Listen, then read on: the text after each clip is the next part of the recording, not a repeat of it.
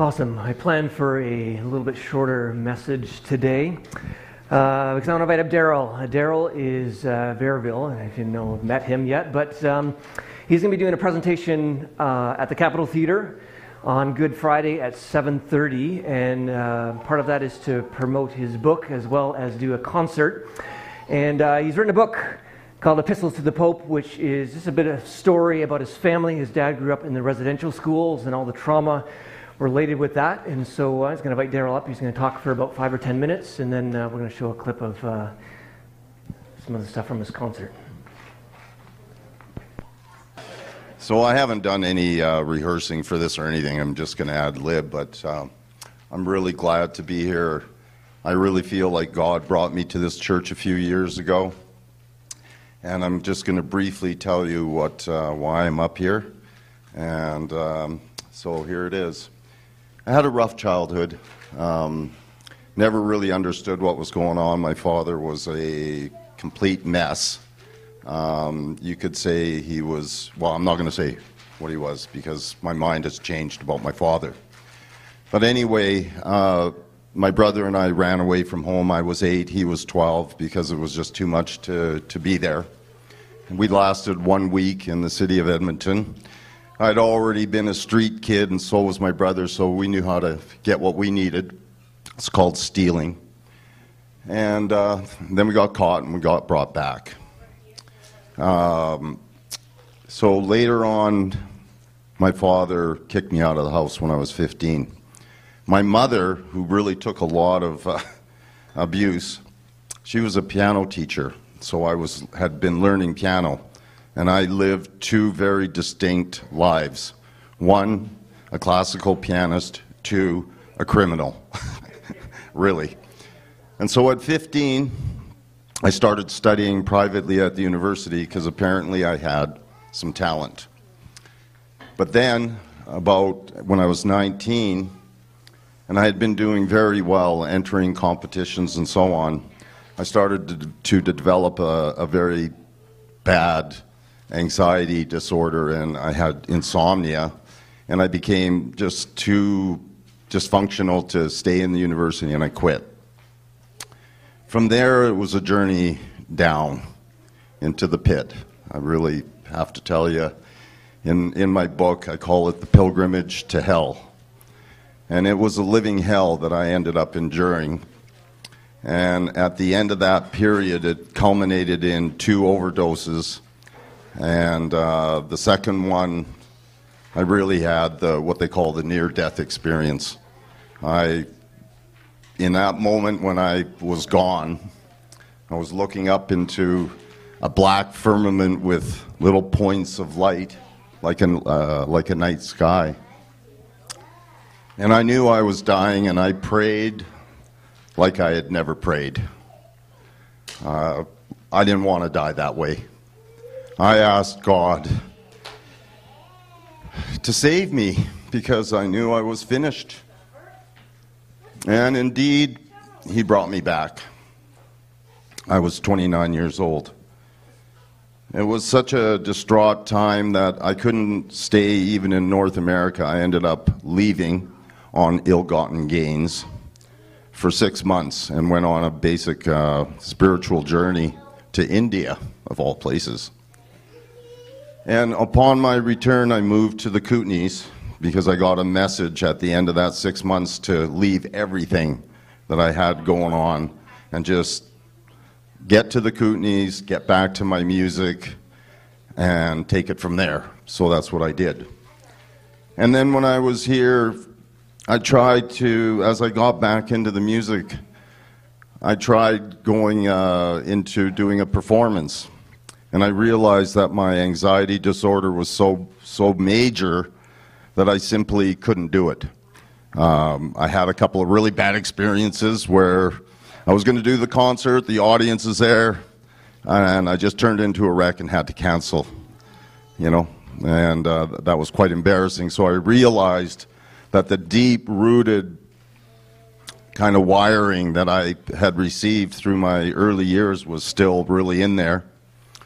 And I ended up leaving Nelson, and I went out into the Little Slocan Valley, and immersed myself into the indigenous native culture for 12 years.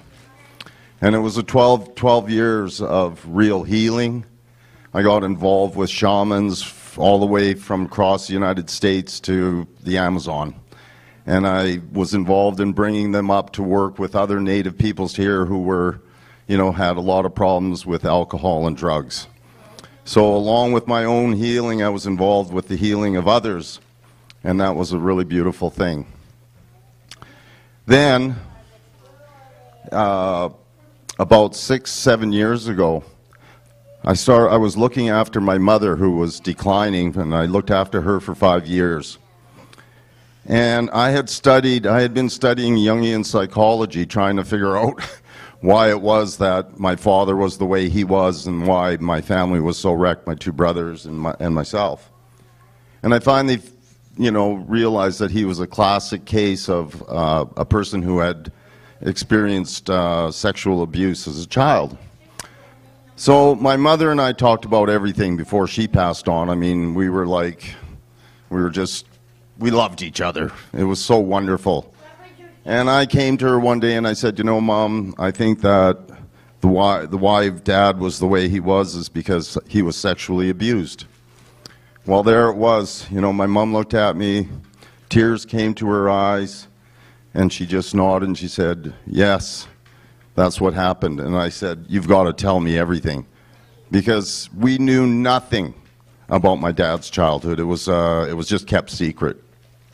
So she confessed to me what had happened to my father, and I asked for the details. He was abandoned by his family when he was 4, along with his 2 brothers, and they were placed in the residential school. Well, it just so happens that because once I found that out, I got in touch with the Truth and Reconciliation Commission, and they ended up supplying me the records of where my father was interned, in the school that he spent years in. And we had a lot of conversations, and they indicated to me that because my father didn't have his parents, and there were other children who didn't have parents, like other Native kids, they were the ones that were targeted for the most severe abuse because they had no one to complain to. They were always in the convent. There was no home to go to on weekends or on holidays like some of the other kids. So the Truth and Reconciliation Commission gave me all these documents, like hundreds, that I went through. And in the course of the conversations with them, they said, you're really communicating quite well about what happened, like your life in your family as a child. And they asked me if I would consider writing a memoir. Well, that was a hard consideration because I knew I would have to start remembering everything, and I'd literally buried it all. Well, it came to the point where I came as close as I think a man can come to feeling pregnant. Something was building in there, and it just got to the point where the intensity was just too much. And I left, and I went to New Zealand. When I was in New Zealand, I had what you would call a mystical, very, very powerful dream. And in that dream, I remembered everything, like everything that happened to me, that was done, that was said. I mean, it was just unreal. I woke up in the middle of the night and I realized I got to write the book. And I started writing the book right then. This is the book. So, if you come to this event Friday, you'll learn a lot more. If you get the book, you'll learn all the details of really what went on and how horrific it really is. What a lot of these children and my father endured. I mean, it's like people don't really generally recover from that. My 2 brothers never recovered. My older brothers, he died. He had an absolutely miserable life. My other brother is really very dysfunctional, and he doesn't even know. He still doesn't know what went on because we've been out of touch. I'm hoping that we'll be able to get together soon, and that he'll begin to understand. Because when I understood what happened to my father, there's no picture of my father in this book because none of us have a picture of my father.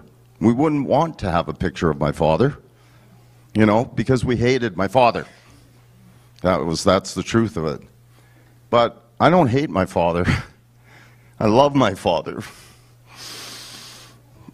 And I understand what happened to him. And I pray that and I believe that he's in a good place, because it wasn't his fault. You know, they made him what he became, and it affected all of us. And I'm saying that God brought me back. He brought me back from death, really.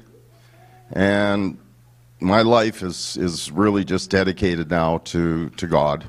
That's the way it is for me. And what happened is I've been healing so much, because I realized that all the things my father told me weren't really true, and they weren't what he really meant in his soul. And so I started to heal, and now I've been able to get up in front of people. Like even now, I wouldn't have been able to do this 8 years ago. I would have simply fallen apart and left. You know, and now this Friday is going to be a very big test, because I'm bringing the book out, and I'm playing a concert of really fabulous masterpieces. So on that note, I want to say I'm not a victim at all. And I am not playing the victim. I shared with you some of the dark side for sure, and it is dark. I've seen the face of evil. That's how I feel. But I've also seen the face of the Lord. And I know that power of the Lord, his love, his forgiveness, we're all his children. And we love our children. So he loves us. And as soon as, you know, he did everything. He you know, everything that happened, his way of bringing me back was all his grace. Because I would have been finished if I would have been left in the hands of evil. So I'm so grateful to the Lord. I don't feel like a victim at all. I feel like totally empowered and under the Father, under the Lord, with his grace. That's how I can do what I can do. I know I still go through dread, thinking, oh man, I got to be in front of all these people, and I got to play these great pieces of music, and oh my God, you know. And then I just start breathing deeply. I think of the Lord, and the peace comes over me, and I surrender, and I say, it's up to you, Lord. If you want to take me and be able to get this message, then that's what's going to happen. So just to give you an idea of where it's coming from, we got 2 clips that we picked from some YouTube sites that I have of my piano playing. And I've selected 2 here, just short clips of it from Beethoven. All right. You might think, well, why are we playing some Beethoven, you know, in a church? Well, I want you to know, I have studied Beethoven thoroughly. I've read everything that's probably been written about him. He was a truly spiritual man. And he was up against so many things came up against him that his music is a testament of the Spirit, and a spirit that had surrendered to God. His hearing was taken away from him, so he couldn't even hear the beautiful thing that he loved the most. The one woman that he was in love with was married off because of the aristocracy, so she was gone. He had all the hopes for Napoleon, who had promised that he was going to bring democracy, because Beethoven believed in that we were all equal, and he saw what it was to be living under tyranny. And so he dedicated his 3rd symphony to Napoleon. But then Napoleon declared himself emperor and went on the tirade. So Beethoven took that original manuscript and scratched out the dedication and said, to a once great man. Well, that got back to Napoleon, so when they invaded Vienna, Beethoven was on the hit list, so he had to go into hiding or they would have killed him. Anyway, fortunately, Napoleon was defeated, but that gives you a little sense. And then later on, Beethoven couldn't hear any of his music at all. The 2nd clip is the 9th Symphony from the 2nd movement. It's a demonstration. Beethoven said, I'd just go in the woods, and I think of God, and the music just comes into me. is coming from God, I go home and I write it out. He never heard it. He didn't have the pleasure to hear that great music that came, that he said, this just comes from God. And he was a truly spiritual man. The first is the Fifth Symphony, and they're the most famous 8 notes ever written. Everybody in the world will recognize those first 8 notes. So on that, I hope you will, if you'd like, support. And I also want to say, for anyone who may not, that it may be difficult to get to the concert, you may be like me, living month to month. I want you to know you're all invited. If you somehow can, maybe next week, get me your name, I'm going to put you on the list, the guest list, so you can just come, because I'd be honored to have you there and to have your support. That'd be really great. So on that note, and the notes to come, here's me at the piano, and this is something of what you'll see at the concert. Thanks so much.